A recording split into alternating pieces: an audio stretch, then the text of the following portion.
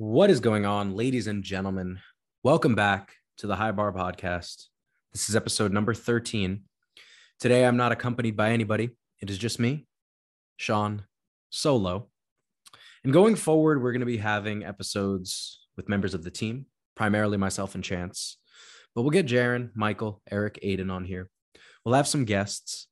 But in between those episodes, I'll just be getting on here and giving you guys some of my thoughts, some ramblings, answering some questions that you guys have for me that maybe extend beyond the general programming, coaching, training type questions, things that maybe reach a broader audience, or reflections of my personal life, or just my thoughts about this field in general. And today's topic is one that hits on the ladder of what it means to me to be a coach and how to be a successful coach and work with lifters for the long term. You know, I get asked this question a lot in terms of what do I have to do to become a good coach? What resources can I look toward?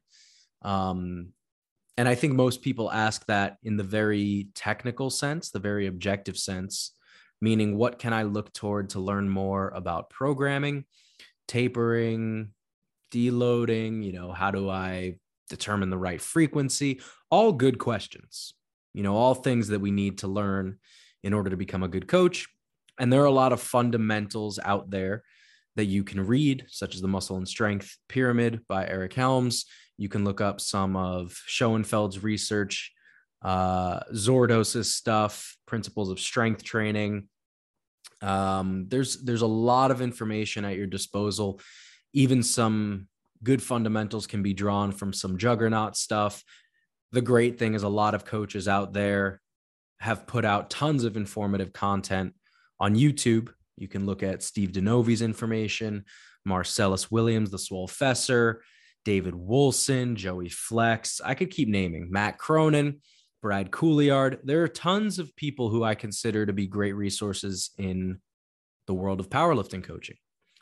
And the fundamentals need to be learned. Those are non-negotiables. And I think that a lot of information that makes people great coaches is learned through good mentorship and experience. One of the things that I've been talking about very recently with coaches is that if you wanted to take someone to a national or world caliber level, there's really no book out there that could take you there. And for this reason, myself and a few other coaches are going to be working on a platform that seeks to bridge this educational gap between what is available in research, what is available in literature, what is available just on YouTube and, online forums or content. And I'm really excited for this. This is going to be a project that we start in the new year. And I think that for those of you who are interested in coaching or just even want to vamp up your own lifting capabilities and understanding, this platform will be a game changer. I truly believe it's going to be a revolutionary platform in the world of powerlifting, and I'm really looking forward to it. With that plug, I kind of want to pivot here because I mentioned that people are always asking, what can I do to be a good coach? And all of this technical stuff is incredibly important. But I think the thing that gets overlooked is that where you learn to be a good coach does not really come from a lot of these technical outlets. There are a lot of interpersonal things that I think people do not fully grasp or understand. And the lessons are to be had in completely different environments from a textbook or sitting in your room watching a YouTube video or going to a seminar. What I am talking about today is a reflection on how we've commodified the coach-client relationship or how transactional it can be viewed at times. And just how transactional people, especially in today's day and age, view relationships with other people. thinking along the lines of, what does this person do for me? How can I input X to get Y out of this person? What value does this person provide? What intrinsic value do I have over another person, and kind of weighing yourself in relation to the other person with whom you're in whatever type of relationship. And I think the thing that I want to really harp on in this discussion is that you need to prioritize your relationships with your lifters above all. I think there's a fine line where, there are things that lifters might do when they're too comfortable with a coach, such that it becomes inappropriate or unprofessional or rude. And I think that just as in any relationship, you establish boundaries. Obviously, the nature of a coach-client relationship is a bit more professional than the relationship of a friend or of a significant other. But I think that there needs to be a secondary level of investment in your lifters, and similarly, a secondary level of investment that your lifters have in you outside of what you put on a spreadsheet. And where do you learn this? Well, to give you guys background, I personally have recently rediscovered religion, specifically Christianity. And I was an atheist almost my entire life, certainly my entire adult life up until this point. I did not believe in a God from pretty much ages 10 all the way up until the past year and a half, 2 years. And I was fortunate enough to learn a lot of the interpersonal skills that I have through mentors, coaches, being part of teams and different communities, namely baseball being one of them for me. Having great teachers who really took the time to build relationships with the students. I went to a private school that was very small classroom sizes. So you had like an intimate relationship with the people who taught you. And that is a parallel I can draw between what I think yields the best success in the world of coaching as well.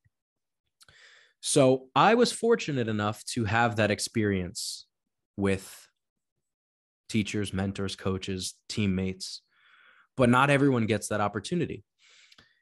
And going back to what I was saying before, there are boundaries to be set, just as in any relationship, relationships with friends, relationships with relatives, relationships with significant others. So I'm not saying not to set those, right? But that secondary level of investment is so important for a multitude of reasons.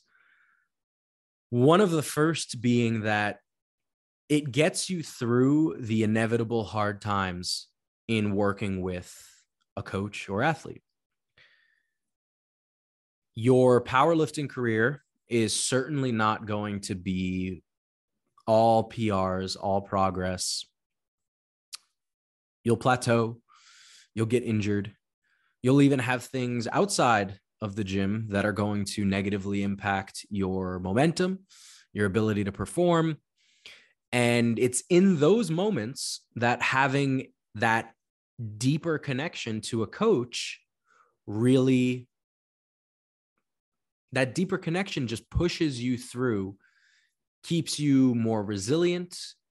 Having that faith in your coach and your coach having faith in you, I think makes it a lot easier to see the long game, to view the relationship less selfishly, to maybe zoom out and see a larger scope, bigger picture. I think of some examples here. I think of my experience with a lifter I coach who some of you may be familiar with. His name's Blake Barrett. Blake is probably the most competitive lifter that I've coached for over 5 years at this point.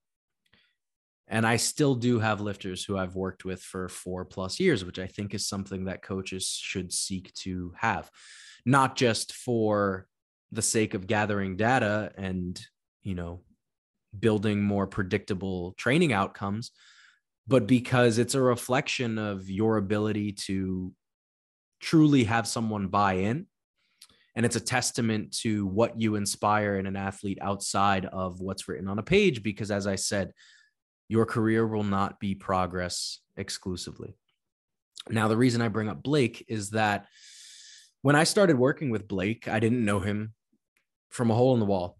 He was from Canada. I believe he was my first Canadian lifter. I think all my lifters up to that point had been domestic. And we did not have any particular relationship prior to beginning to work with him. And it didn't start off as immediately being close friends or best friends. Right. But what begins to unfold is essentially the groundwork for this relationship and amazing lifting career that he's had thus far, which is, first of all, I think committing to lifters that you can see yourself being a friend to, right? And in the beginning of your coaching career, you might not be able to be that selective, right? Where when you make it to this point where I'm at in my coaching career, for example, I pretty much handpick lifters. I don't have a wait list. I run near or at capacity at all times of the year, which I'm very blessed and fortunate to be in this position. So at this point, I can choose to work with lifters not only who are very successful and have tons of lifting potential, but those with whom I really get along. Now, in the beginning of working with someone, you might not immediately feel that chemistry, which certainly makes things harder, but it doesn't excuse the absence of some sort of secondary relationship with a lifter. I think that you have to actively choose to get to know the lifter, what their motivations are, what their fears are, what they look forward to, what seems to stifle them at times, what their life consists of outside of the gym. Painting this entire picture of a human, I think, is one of the most important things that you can do as a coach. Because as I began to build a friendship with Blake, I found myself involuntarily becoming more invested in his lifting outside of the maybe admittedly egotistical, because I think all coaches can agree that while you are providing a service, which you might say is a more neutral setup, right? You're exchanging things in what you deem to be an equal exchange. So there's neutrality there. There still is this egotistical level of I'm the man and I'm going to figure out how to get this lifter to progress because it feels good and makes you feel superior to maybe other coaches, or makes you just feel like you have some sort of secret sauce and coaching potential that got this lifter to where they are. And you'd like to believe that I'm doing the best job that any coach could with this lifter, right? So there's this neutral side of it. There's this selfish side of it. But I think the selfless one is the choice that I've mentioned only a few minutes ago, which is choosing to learn the human with whom you're working and choosing to become invested and interested in them outside of your own interest and desire to improve their training outcome, their performances. You have to do it for them. And the reason that this is so important is that when you choose, and this is kind of getting a bit more biblical, which for those of you who maybe aren't religious, I'd invite you to just kind of stick with me for a bit, is that when you choose to love someone, you presently come to love them. And what this basically means is that when you make the conscious decision to treat someone in a certain way, it is far more likely that you'll come to want to treat a person in a certain way. So what I'm getting to is that when you really make this conscious decision to learn your lifter, to love your lifter, to support your lifter, you will find yourself in a more clear headspace when you're making coaching decisions. You'll find yourself more eager to support them. You'll find yourself just a better coach in a more mentorship sense when working with this lifter than if you were just detached, dispassionate, or maybe just viewing this as a transaction of financials for a program on a sheet and technical feedback. And the lifters take notice of this. Blake has had a career of multiple injuries and has had many meets that have been disappointing. He had a pretty bad knee injury a few years back. It pretty much kept him out of almost a year of really being able to compete at his best capabilities. He also had a groin injury that was grade 2, months of rehab, months of not really being able to squat or deadlift to any meaningful capacity. And the reason I bring this up is that I believe if I didn't have the relationship with Blake that I have, that he would have left, or he would have quit, or he would have wanted to take time off. And I'm not saying this as any undermining of Blake's resilience. Blake has been incredibly resilient, incredibly resilient. I have a ton of admiration for the way he's carried himself as a lifter, for the way that he has persevered through hardship in this sport. So I don't mean to say that he would have done all of these things, but I'm saying that he may and probably would have done at least one, namely the one I'm looking at is the first one that doesn't question his character or fortitude, which is no longer choosing to work with me. And maybe it isn't at the exchange of another coach, meaning that it wouldn't necessarily mean that he'd leave for another coach, because assumedly, if you're not able to lift, there's nothing you can really do with another coach. But perhaps he would have decided, well, hey, man, I know that we've had a great run, but I just need some time away from working with you while I try to navigate this injury, because we had referred him to a PT who was helping him with these things. But I think that because of our relationship, that faith that I had his best interest at heart, that I'd be there to see things through to the other side, kept him on the team, kept him continuing to trust the things that I was saying. And in turn, with trusting everything that your coach is saying and truly believing that someone else outside of yourself believes in your ability to get better, right? Because within yourself, you can believe in yourself, but you have the doubts that flood your mind. You have the uncertainty. You're weighing different options. You're the one who constantly oscillates back and forth between a smaller time scale and a larger time scale. But someone who you view as an outside observer or source of support, if you truly believe that they believe you, believe in you, you know that it's unconditional. And I'm thankful for these types of relationships because they allow you to make it through anything with your lifters. And that's what I believe the vast majority of athletes want in their coach. The vast majority of athletes, even if you are an incredibly successful coach, let's think about it this way. If you are the best of the best coach, you would probably have a higher proportion of elite high caliber lifters on your roster than someone who weren't. But even then, amongst those elite high caliber lifters, there still is only going to be a percentage who would trade you in for a robot that pumped out the best possible spreadsheet, right? For example, I think of someone like me or someone like Chance, who are the extreme side of things, where I'm going to say this as no knock to Steve. Steve, I absolutely love you. I adore you. I am thankful and grateful for the relationship that we have.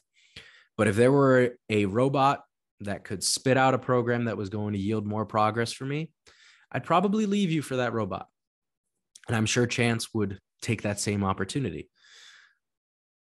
But amongst the elite level lifters that you have on your roster, and especially amongst the entirety of your roster, the vast majority would not do that. They're looking for something more. They're looking to buy in and feel supported by someone who will have the answers. And the answers are not always, you have a 4x5 today. These are the accessories that I think are going to bring up your squat.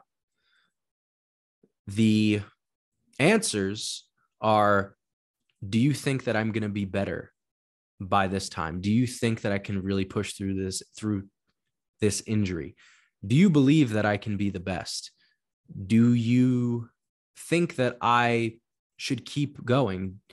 They want the confirmation, the reassurance, the support that their own belief in themselves is warranted or justified, because their doubts sometimes tell them otherwise.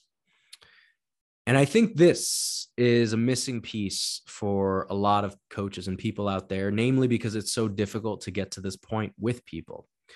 I'll give you guys some insight as to my own predisposition. I've had to get yelled at to lock my doors in my apartment when I'm not home, not leave my laptop in my college dorm lounge when I go to the gym. I'm a very trusting person. And this was something long before religion. I've always believed in the potential of people. I've always believed that everyone's default is honesty. And I think we all know that that's not the case. As much as we would like to believe it to be true, we know that it's not the case.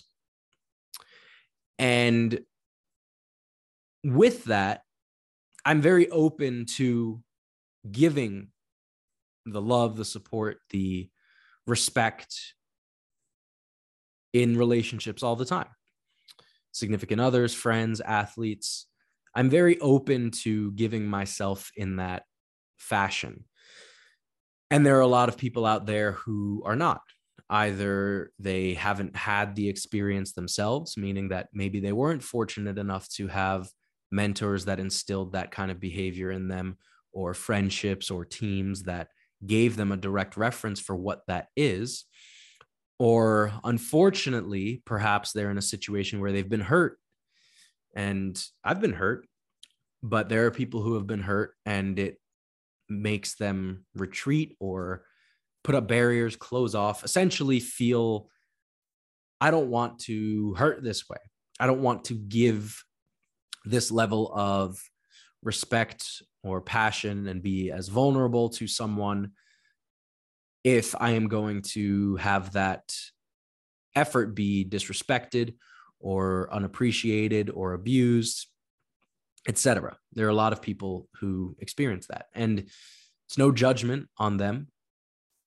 I think that there's a logical argument to support that, right? But at the same time, we're dealing with human beings, and I think that there needs to be a more spiritual, more, and if you want to be religious, more Christ-like outlook on this, which is to be merciful, to be graceful, and especially in the case of not letting past experiences dictate future ones, which essentially is saying to, open up your heart, right, to people who come along that you feel are willing to receive it, right? So I think that in my coaching experience, I've certainly had athletes that I've worked with who I maybe don't feel as strong of a connection to in a friendly way as I do some other athletes.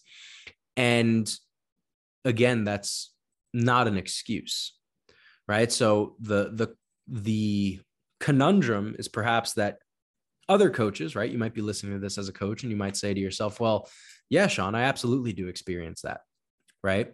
I get along really well with this athlete, but this one, it feels just more formal, more dry. And I just don't have that same chemistry, same compatibility, let's say, with this lifter, right? But I invite you not to falsely interpret that, right? Because the false interpretation of this is, well, I don't have this compatibility with this athlete outside of our coach-client compatibility, meaning that I'm creating a plan that yields progress, they're fulfilling their duties. Therefore, they are just not going to get that from me. Because if we view this in a more relationship type sense, or even a marriage type sense, right? Because what is marriage, right? It's this contract of commitment. And when you agree to work with a lifter, you are, maybe some coaches don't have contracts, but you are signing a contract of commitment to a lifter. And I think that when you are contractually obligated to something, just as in marriage, we use the word commitment. And commitment is not involuntary. Commitment is a choice. So the way that I'd implore everyone to interpret this is that maybe I don't have this level of chemistry, compatibility, whatever for a lifter, but I need to choose to treat them as if I do anyway. Because if I treat them as I do, I will have a newer secondary level of investment in their training.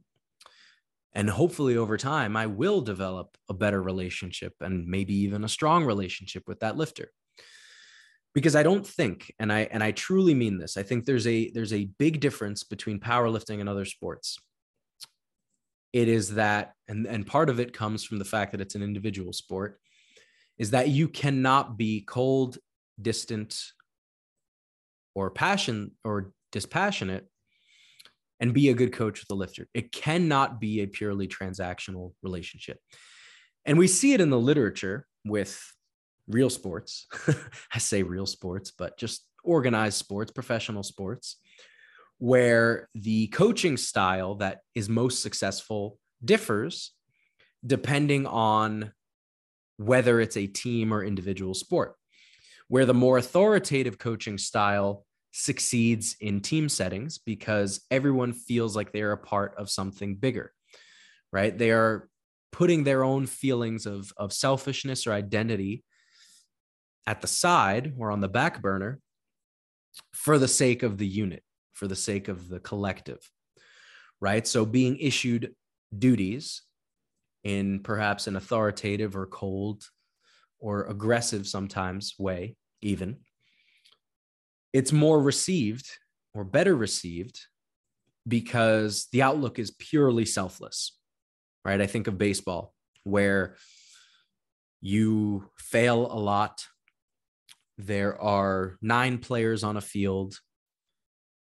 And for those of you who have played, and for those of you who haven't, I'll say this either as a reminder or as a piece of insight. At the end of games that I've lost, right? Personally, strike out to end the game, ground out to end the game, whatever it might be. You make an error that brings in the winning run. It's very rare that at the end of that game, your coach is blaming it all on you. And that's not to spare you any sort of shame. You should feel and sit with your mistakes. And my coaches growing up, let me tell you, they were not shy to make you feel like shit. But it wasn't to spare your feelings. It was to make the point that there were multiple errors throughout the game. There were multiple opportunities to succeed. There were multiple opportunities to not be put into the position that I was put into at the end of a game, such that maybe we could have won, right? Maybe if X person had done A, B, and C, we wouldn't be in this position, right? There's always diffusion of blame to another person. So rather than viewing it as this is all your fault, rather it is the collective that needs to be better, right? So that dynamic is a bit different from the individual sport one, where the identity, the sense of self-worth, the selfishness, the ego is in the forefront. Because it's you, it's your sport. The numbers are dry. It's objective. It's how much can I lift or not lift? Did I fail or did I succeed? And every single miss or make is a reflection of your capability on the day. It counts directly toward your performance, and there's no one else to point to but you, right? And while we could talk about the outlook, mental outlook on self-worth and competing in a sport, I think that's maybe a conversation for a different podcast. But the point is that you're going to be dealing with lifters of all different levels of self-awareness, selflessness, grace, patience, etc. Right? You're going to be working with so many different archetypes, where what we see in individual sports is that this more democratic style of coaching on average succeeds. Now, there's always going to be exceptions, right? And I think that's why learning your athlete is so important. So if I think of coaches in professional sports who have had tons of success. I think of someone like Bill Belichick. I think of someone like Phil Jackson. And the reason I bring these two up is we know Bill Belichick to never smile. For those of you listening who don't know, Bill Belichick is the head coach of the New England Patriots. We know him to be very cold, very distant, win at all costs. It's just, this is the game. You got to do the game right. And he's been very successful in that team setting.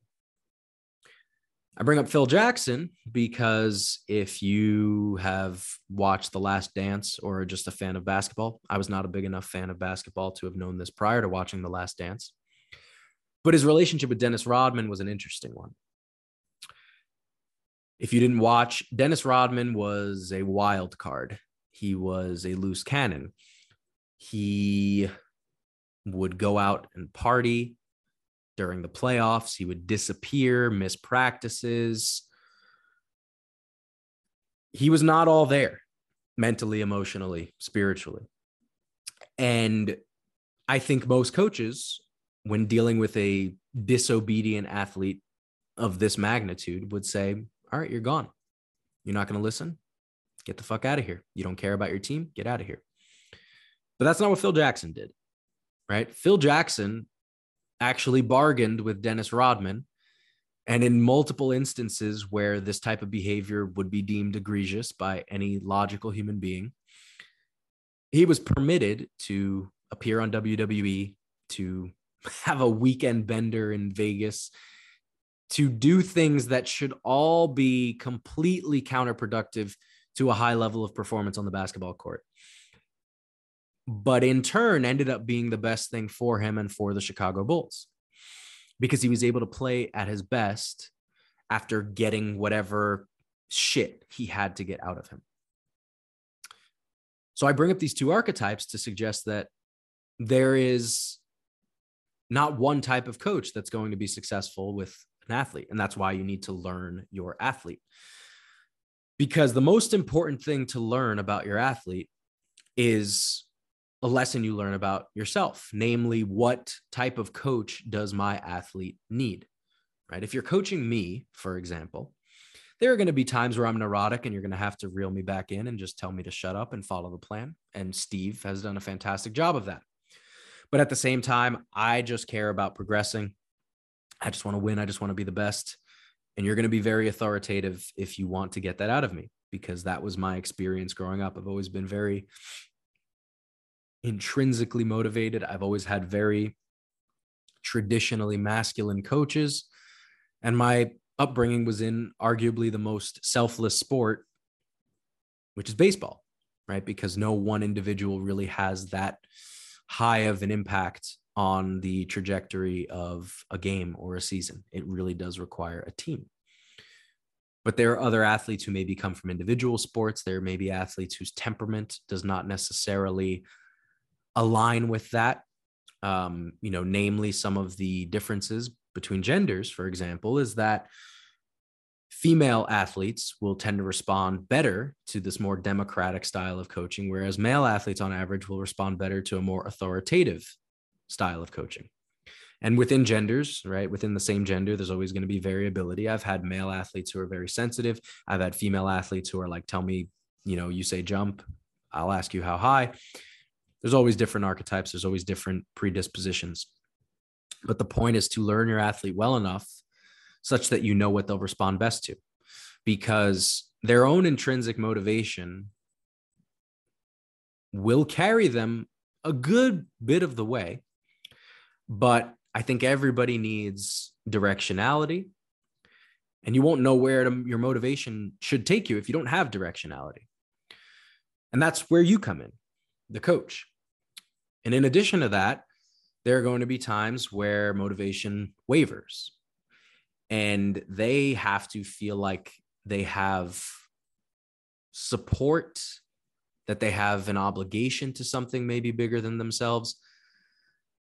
I think that you fuel both a selfless and selfish lifter by being the coach that they need, because if you are the coach that they need, you fuel the ego by being the best source of motivation that they can have, meaning that you know the most efficient way to get to them. Because some lifters need to be told to get their head out of their ass. Some lifters need reassurance. So your job is to figure out, how do I reach this lifter? Right? Because when the ego takes a hit, part of your job is to bring it back up, right? Bring it back up at least to a level that is going to facilitate positive training outcomes, not pushing it past that point. Right. But then also fueling the selfless part of the athlete is that if an athlete feels like they have an obligation to you, right, they feel like, wow, this person really cares about me or is invested in me. There's this selfless component to the way that they carry themselves through their training. Right. And I think that this is so important, not just in lifting, but in life and all the relationships that you have, is that when both parties of a relationship are selfless, that is when you get the best possible outcome. Right? You're going to get the best possible outcome when you care for this lifter about giving them the best possible meet performance. Your athlete is going to perform his best, not just because he cares about performing his best, but because he cares about making you proud, because he cares about doing everything right, because he cares equally and in response to how much you care. And this goes for relationships, right? And this is kind of the larger theme of the talk. It's like, I detest how much as a collective in this individualist society, we've begun to view relationships in such a selfish way, in that there's no commitment, in that we are constantly looking to see whether or not someone provides value to us and whether or not our value is being reciprocated. Right? Meaning that, oh, I'm putting in this much and I'm receiving less, therefore I should feel bitter or resentful toward this person, and I should no longer want to be part of this engagement in this contract. Or that people feel like because there's this, involuntary affection that fades, that the relationship should no longer continue, right? It's commitment. And the same needs to be pursued and upheld in the relationships with your lifters. And for myself, this was a difficult one because I know my own predisposition, my own natural temperament, which is being very receptive to the authoritative coaching style, being very dry, being very formulaic, objective, saying, well, if you're not willing to put in this, then you're not going to get this. And that's too bad, because that's the way I carry myself. And that's the way my coaches spoke to us as members of a team, right? Remember, we're going back to the idea of a collective and how people inevitably are more selfless and put their own feelings aside, right? So that was my upbringing. That was my environment for the world of sports. So when I began coaching, and especially when I began coaching female lifters, this was one of the biggest obstacles I had to overcome, because you realize that not everybody is going to respond well to that. I think that you'd be foolish to say that an athlete does not want to get better because they are not doing X, Y, or Z. There's always going to be the part of me that is going to not believe that. There's always going to be the part of me that says, well, if you want it badly enough, you're going to do all of these things. And unfortunately, the world will keep on moving, where if you don't have the self-awareness or the consciousness to kind of wake up and pull yourself out of the rut that you're in, right? If you can't ever expose yourself to that being a deficit, either unilaterally or with the help of others, the world will keep on moving and you'll never accomplish what it is that you want. It's just how it goes. However, I think that it is foolish to say that because people falter, because people do not do the things that are essentially the ground rules for getting from point A to point B as they want or desire, to say that they don't want it is erroneous. I think there are a lot of people who haven't had the environment growing up. They haven't had the experience, the mentors. They don't even know what it would look like to do these things. And if you're coming at a lifter with your authoritative, formulaic speech, it's going to fall on deaf ears, right? You're not going to get through to them. And you can say what you want about the lifter for not being able to accomplish what they set out to accomplish, but ultimately it falls on you. And the reason I say it falls on you is because that lifter can go to another coach who knows how to communicate that stuff, and the lifter will get it done, right? So the lifter was not the limiting factor. You were. And that was the issue that I had to solve, because when I first started coaching, sure, there were plenty of lifters who were very motivated and they were willing to do X, Y, and Z like a robot, but there are others that aren't. And with a growing female roster, I definitely found out that a lot of them weren't. And when you first start off as a coach, especially as a male coach, it's unlikely that you're going to attract female clients, because I think female lifters kind of have a less objective outlook toward why they would hire a coach, right? Like it's just a difference in predisposition, where male lifters will just say, okay, like who's had the results, and that's who they'll go to, right? But there's kind of this secondary level of comfort or feeling of compatibility, or similarity. Maybe they know someone who works with this person. They need confirmation outside of just the objective numbers to go work with a coach. And that's fine. I think that that's a very justifiable difference, assuming that you're still weighing the more quantitative and objective factors. But the fact is, as a coach, that's something you run into, where in the beginning, I really had no female clients outside of Daniela. And now I'm at the point where my roster is between 35 and 40% female. And I think I've done an exceptional job with my female athletes, only because, not because I got better at programming, only because I took the time to introspect and say, how can I communicate this same message and get the desired outcome in a way that reaches and speaks to this new archetype that I've never been exposed to in my entire life? And it's only through that you really begin to see the success that you can have. As a coach, you are going to work with so many different types of lifters, which means that you can't be the same type of coach.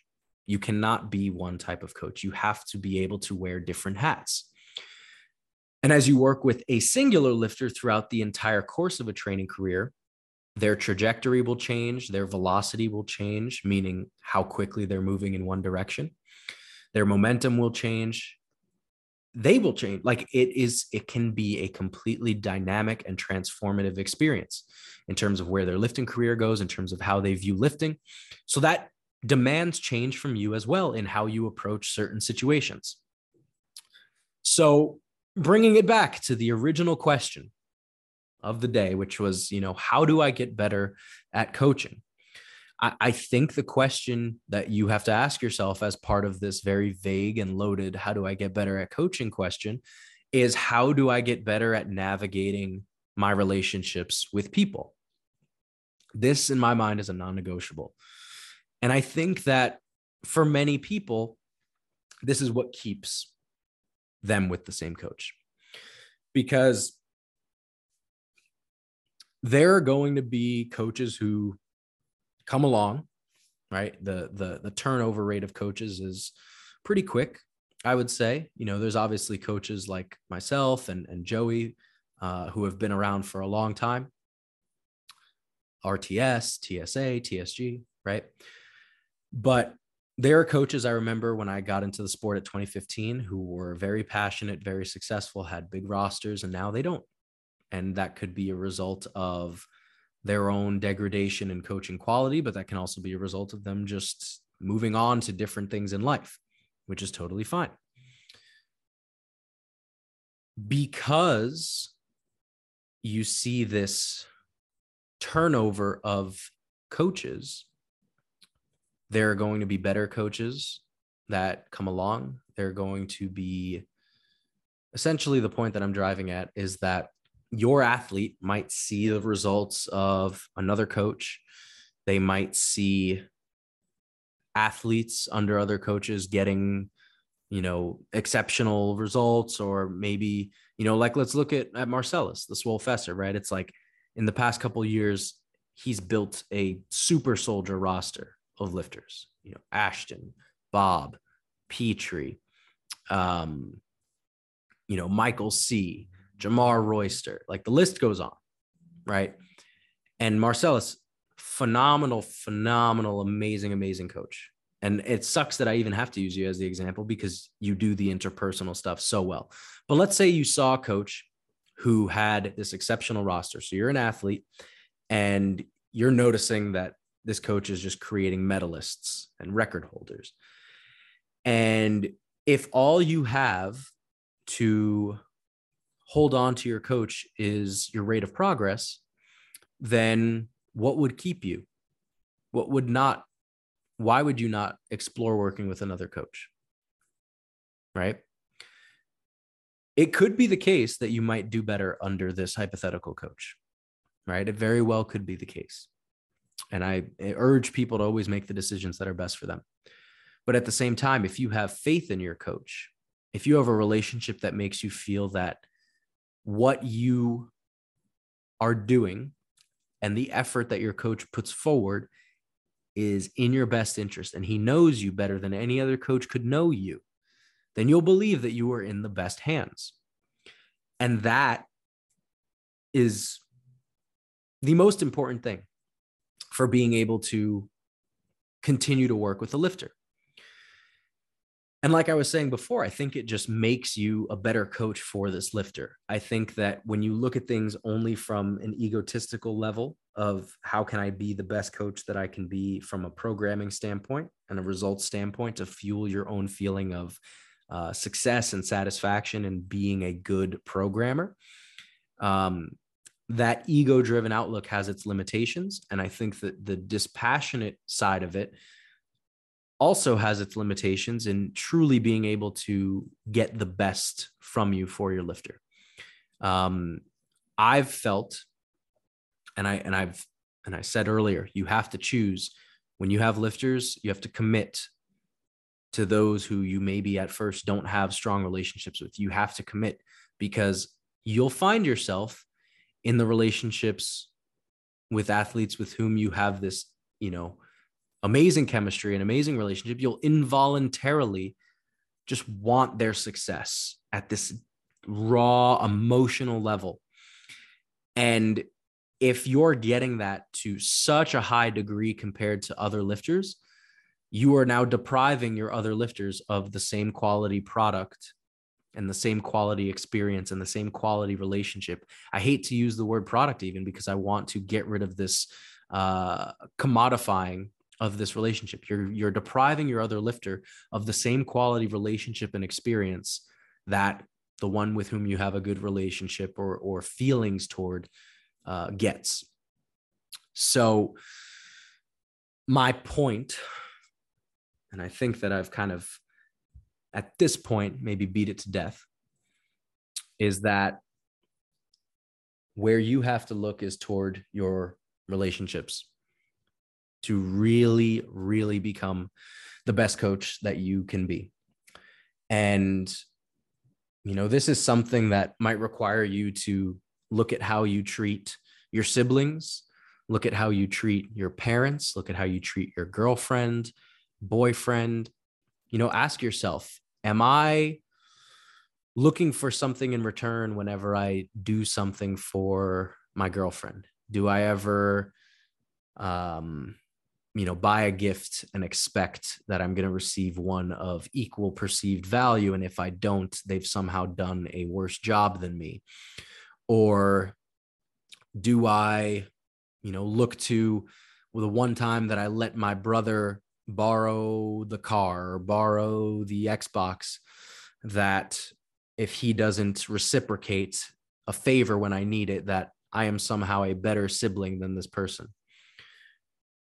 Do I close myself off from relationships with others? Do I find myself having difficulty in giving or receiving love? I think all of these things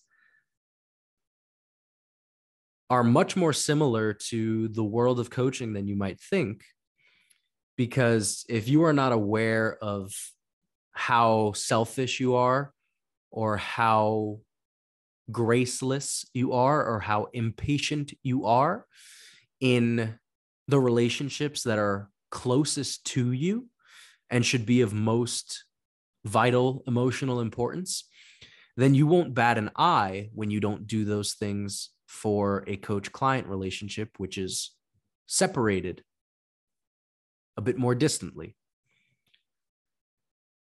This is an area of focus for myself that I've really put a ton of time into, especially in the past year. And I just invite everyone listening to do the same. And this is not just a conversation for the coaches, right? And that's kind of what I aim to get out of every podcast, every talk that I do, every Q&A that I do, is like, there's always something to learn from everybody. And that there's always a broader lesson to learn from a specific one, right? So this talk was intended for the coaches. How do I become the best possible coach? Right. And we could harp over the different styles of periodization and tapering and when to up frequency, when to lower frequency. But I think that the big rock really is being able to get buy-in from an athlete and being able to believe in and support and want to love your athlete. And that extends to life outside of your coach-client relationship, right? I think that you are at a supreme loss, and the people in your life that you care about are at a supreme loss if you have not at least looked within about these topics and asked yourself, am I freely giving love? Am I committing to the promises that I've made? Am I receiving people's love in the way that they give it? Am I supporting people in a way that is compatible with how they want to receive support? Am I confirming people's beliefs in themselves? Am I reassuring them when they have doubts? All of these skills enhance and enrich your personal relationships. And in my firmly held belief, are a massive separator between programmers and coaches. And ultimately, if you don't have these things figured out, I think that you are incomplete as a coach. That is a belief that you won't be able to challenge me on, because every relationship that you have with a person needs to be executed in the most authentic way and selfless way and most graceful way and most patient way possible. Whew. All right. I think that is where I'm going to end this episode. This is episode 13 of the High Bar Podcast. We'll be back to the more nitty-gritty stuff in the next one when I hop back on here with Chance, but I want to inject some of these more philosophical or deep or maybe spiritually rooted conversations, just because I think that they are conversations not a lot of people have. And for those who don't have them, they don't get this from anywhere. And it's unfortunate to have it that way. And I've been lucky enough not to have it that way. So I want to make sure that people get that in some capacity. So thank you guys so much for listening. This has been episode 13 of the High Bar Podcast with Sean Noriega. Remember, there are no bad days, and I'll see you guys in the next one. Take care.